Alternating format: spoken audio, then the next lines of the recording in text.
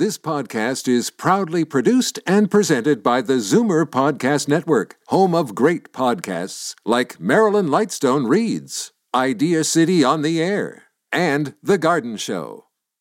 The most memorable interviews and listener calls from the week that was on Fight Back with Libby Znaimer. Welcome to the best of Fight Back with Jane Brown.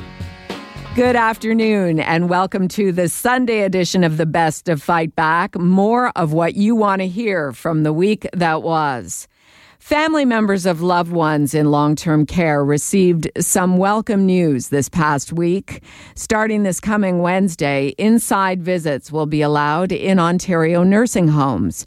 Visitors will still need to test negative for COVID-19 in the past 14 days, while outside visitors will no longer be required to take a test for the virus.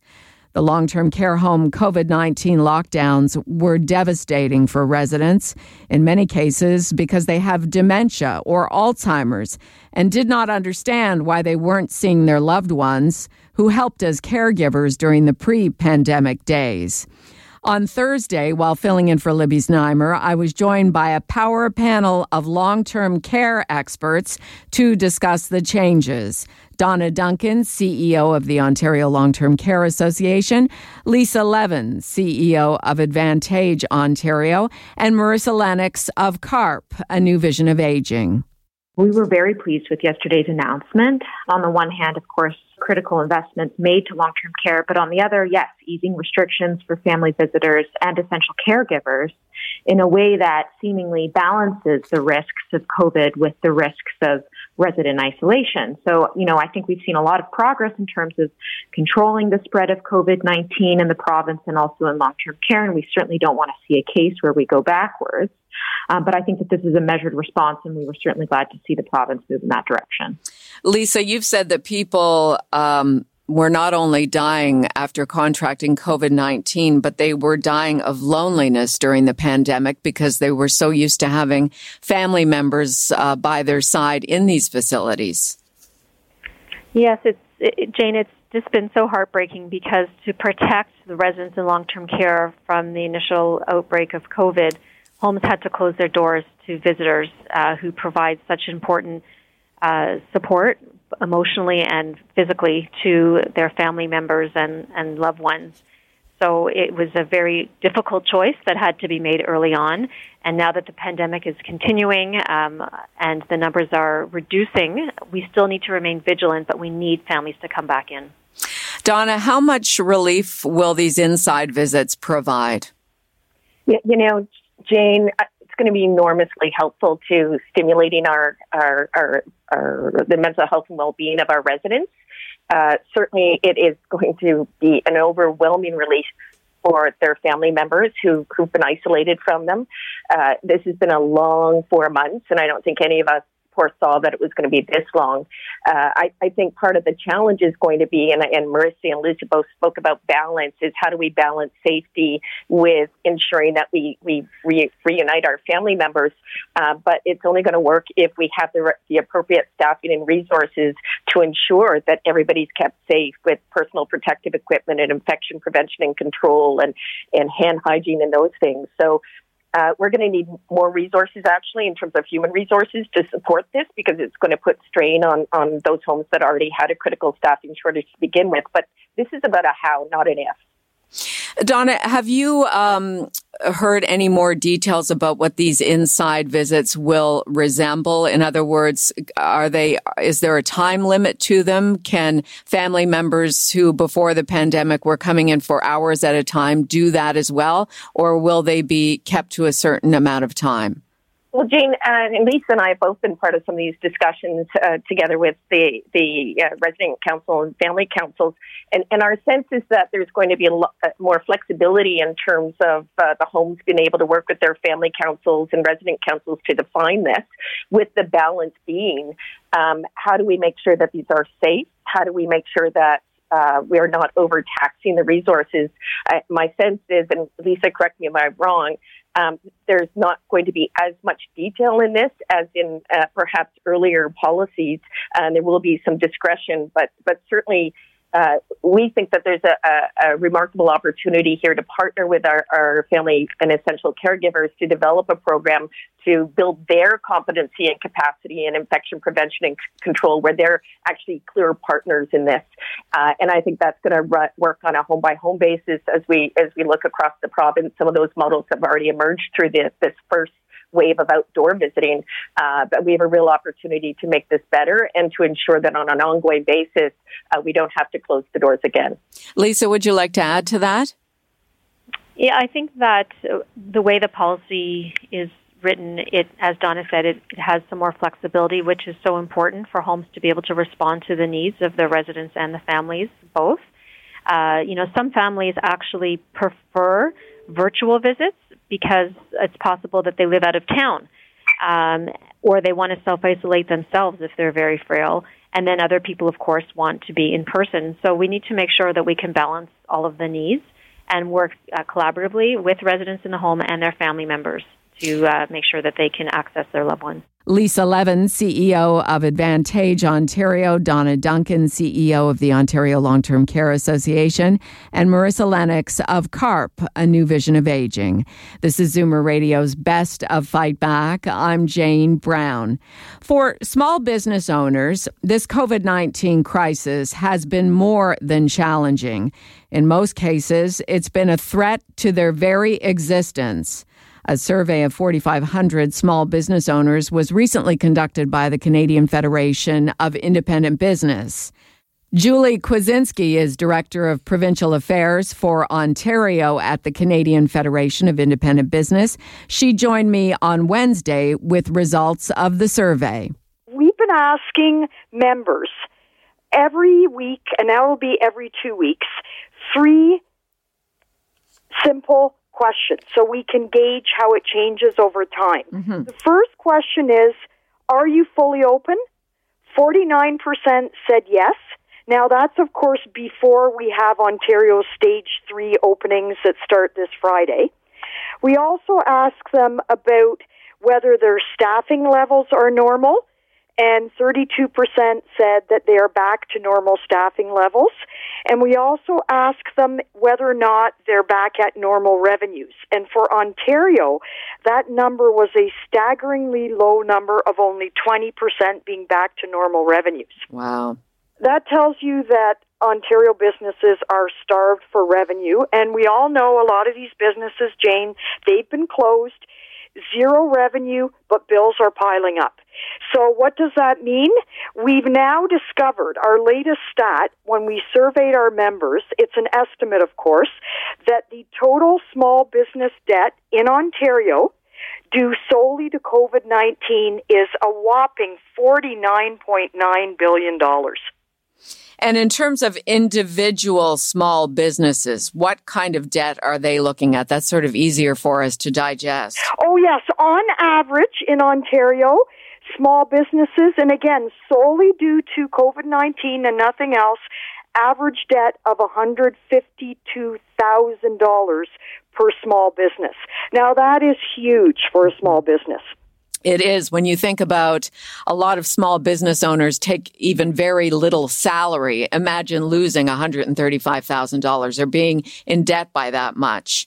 When in a normal year, they don't even take that big of a paycheck. Oh, absolutely. That's a big chunk of change. And we also ask them, given that they have this monstrous debt, we ask them how they're financing the revenue shortfalls and extra costs. And very telling numbers too, Jane. 43% in Ontario are relying on their personal savings. Mm-hmm. 36% on credit cards. Yikes. 19% on bank loans. 13% retirement savings. Mortgages, 10%. And even loans from families and friends at 10%. So you can see the need for small business support to make sure that your favorite neighborhood businesses make it to the other side of COVID-19. No, absolutely. Do you get a sense from your small business owners how long they can carry on using these other forms of finances before they have to say it's just not going to work out? So first of all, We also discovered that 3/4 of Ontario's small businesses have taken on debt. So that's one fact. And 67% of those, so that's a huge majority, that have taken on debt, say that it will take more than a year to pay it off. Mm-hmm. So on top of that, there's another interesting stat that I just dug up for your show that I thought your listeners would be interested in.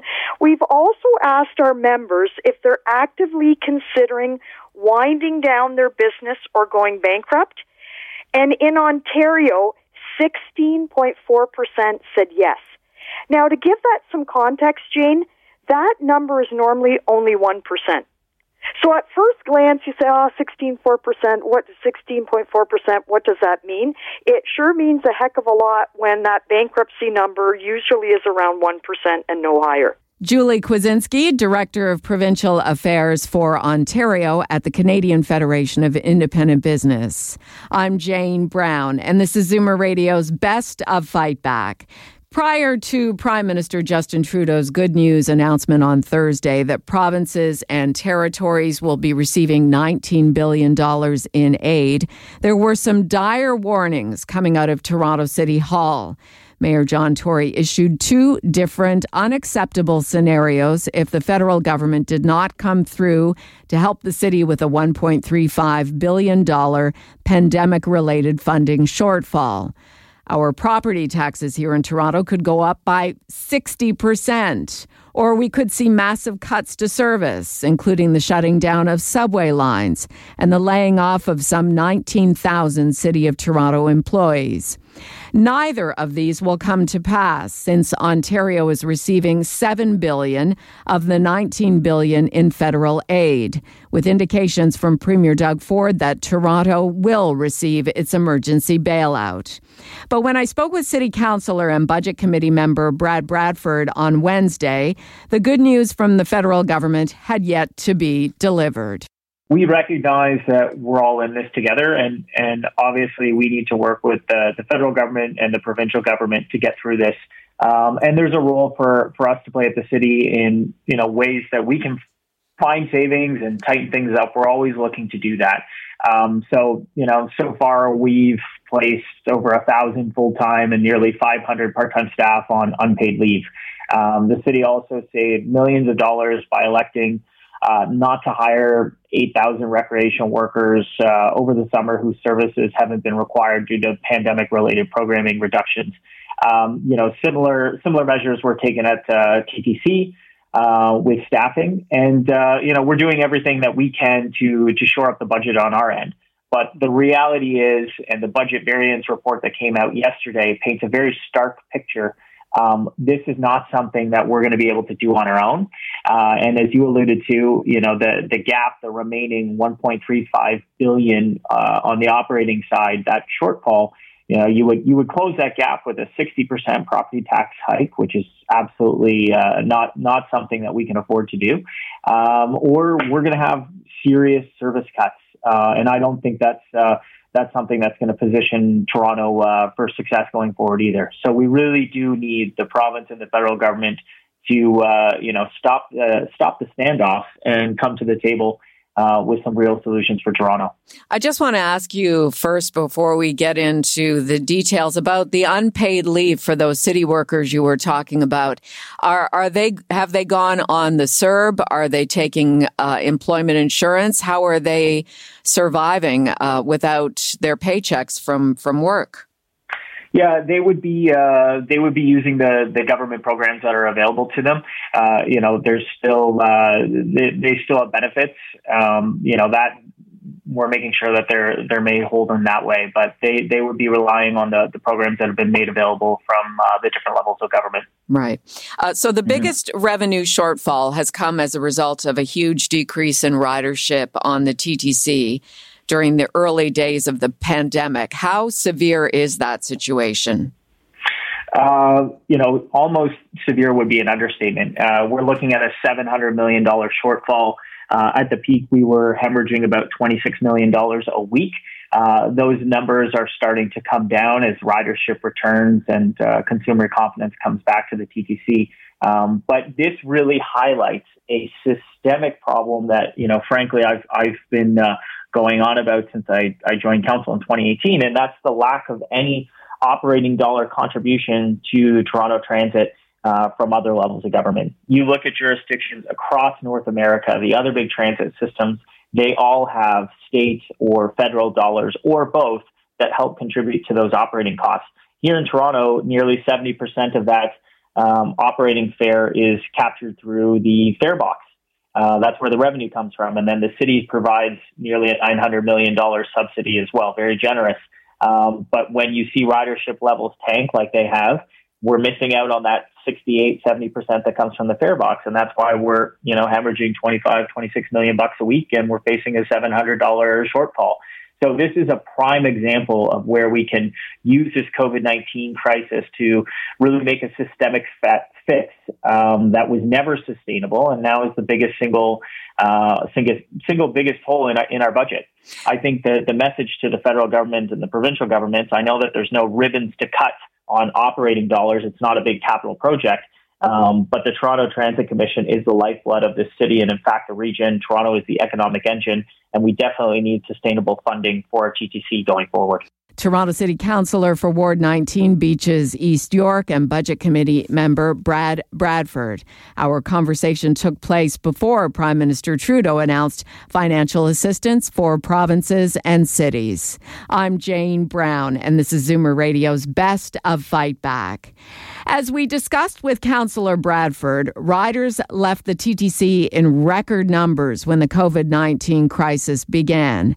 Many people were staying home to work in the beginning of the pandemic, so they didn't need the TTC. And if they did need to travel to work, many would take their cars instead. But now, 4 months later, riders are starting to come back to the TTC. CEO Rick Leary released a fairly positive report recently, saying system ridership has increased 45% from the benchmark lows of late April. TTC spokesperson Stuart Green joined me on Wednesday to discuss the gains. Where we're seeing that predominantly is on the bus network, which, saw the lowest drop during the pandemic. I mean, it moves most of our customers on a regular basis anyway.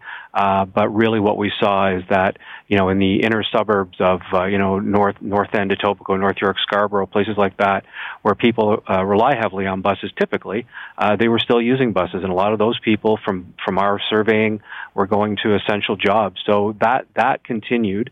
What we're seeing now, though, is a lot of people coming back, making discretionary trips as they do on weekends when maybe people aren't working as much. And during the week, what we're seeing is people going to work because things are reopening, which everybody wants and which is great news. So we are seeing people coming back. We will continue to do all of those things that keep the system safe and clean, as you say, to give people that extra level of comfort and to keep our employees safe and our customers safe. One of the reasons we made masks mandatory was because as people return, physical distancing won't be possible. So It's all part and parcel of the same package for us. Right. Stuart, in the early days of the pandemic, we were seeing video of cleaners in all of the buses at the end of the day and on the subways. You were adding extra buses to some of the routes that you were mentioning there where the essential workers were too crowded in the beginning of the pandemic. What does the system look like now? I mean, in terms of that cleaning and disinfecting and making sure it's safe. It looks very similar. We are doing multiple vehicle cleanings each day. So at the end of line, they get a little wipe down. At the end of service, they get a wipe down. The streetcars are getting sprayed at the end of line. So at Broadview Station or Dundas West Station. So all of that continues. Of course, our operators have all of their PPE there, in either enclosed cabs or they're behind plexiglass. So, the system is looking very similar. It's just that there are a few more people riding, which is good. But what about between riders? So somebody's getting up, they're getting off the bus, somebody else is coming in and sitting in that same seat. Yeah. How do you feel as a rider confident when you know that maybe the person before you is an asymptomatic COVID-19 case? Yeah, I mean, it's interesting. We are keeping very, very close tabs on what's happening around the world, including in areas, in Asia, for example, where they've continued to have very, very busy transit systems, and we're keeping an eye on what's happening with respect to transmission on public transit. And there's no evidence to suggest that public transit is a place where transmission is occurring. So, that gives us a level of confidence, but it doesn't make us complacent. So, our advice to people is to try as best you can to still maintain that physical distance. Cover your face when you're on public transit, and be respectful of other people's space as well. So with all of that, we feel that we're in a good place.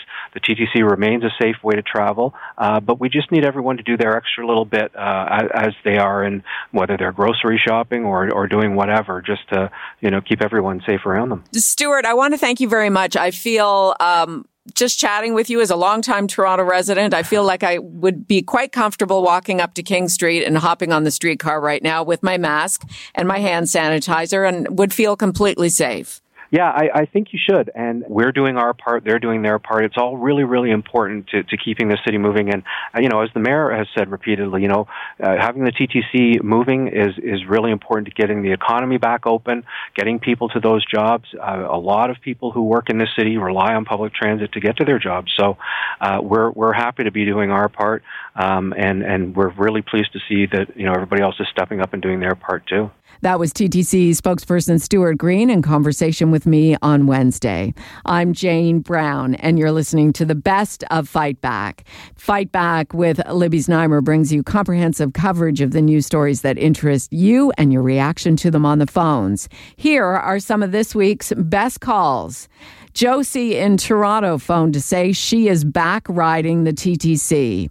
I started taking the TTC quite a month ago. Mm-hmm. So it's safe and clean, and you see that the workers are cleaning.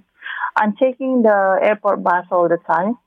But then when you go in the bus, it's kind of like holding all your body, not to touch anything. You just have to use the precaution. Michelle in Scarborough phoned to say she never had the option not to take the TTC. I never felt unsafe taking the TTC during the COVID. Me and my family members were all working in a factory and grocery jobs, and we have continued to take the TTC every day. The first time there wasn't a lot of people on it, so there was more space, and the drivers are controlling who gets onto the buses.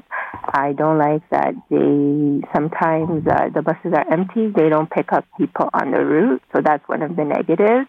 But I saw on the train that they're cleaning the train more, so that was really good. And then the beginning, people were not doing the masks, but as it went along, like now, most people are doing the masks, so that's really excellent. So I've never felt unsafe on the TTC at all. And now, Fight Back's Knockout Call of the Week. In fact, there were a lot of great calls this week, but the winner of the Fight Back Knockout Call of the Week comes from Dick in Thornhill, who phoned about the good news that indoor visits will soon be allowed in long-term care homes. We're so elated that this will be opening up so we can go in there and take care of our dad right now. We went in there last week in a bit of frustration of the hospital, and we got in there to see him.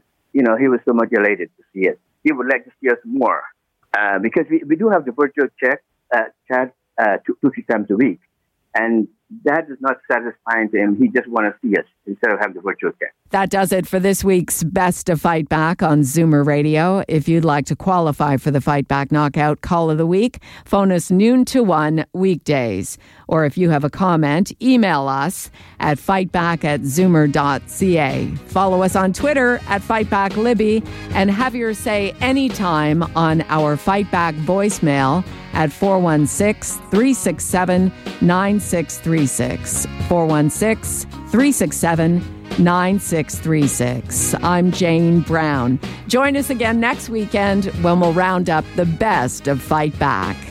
The Best of Fight Back is produced by Jane Brown, Justin Eacock, and Zeev Hadi, with technical production by Kelly Robotham. Executive producer, Moses Znaimer. You're listening to an exclusive podcast of Fight Back on Zoomer Radio. Heard weekdays from noon to 1. You're listening to an exclusive podcast of Fight Back on Zoomer Radio. Heard weekdays from noon to 1. This podcast is proudly produced and presented by the Zoomer Podcast Network, home of great podcasts like Marilyn Lightstone Reads, Idea City on the Air, and The Garden Show.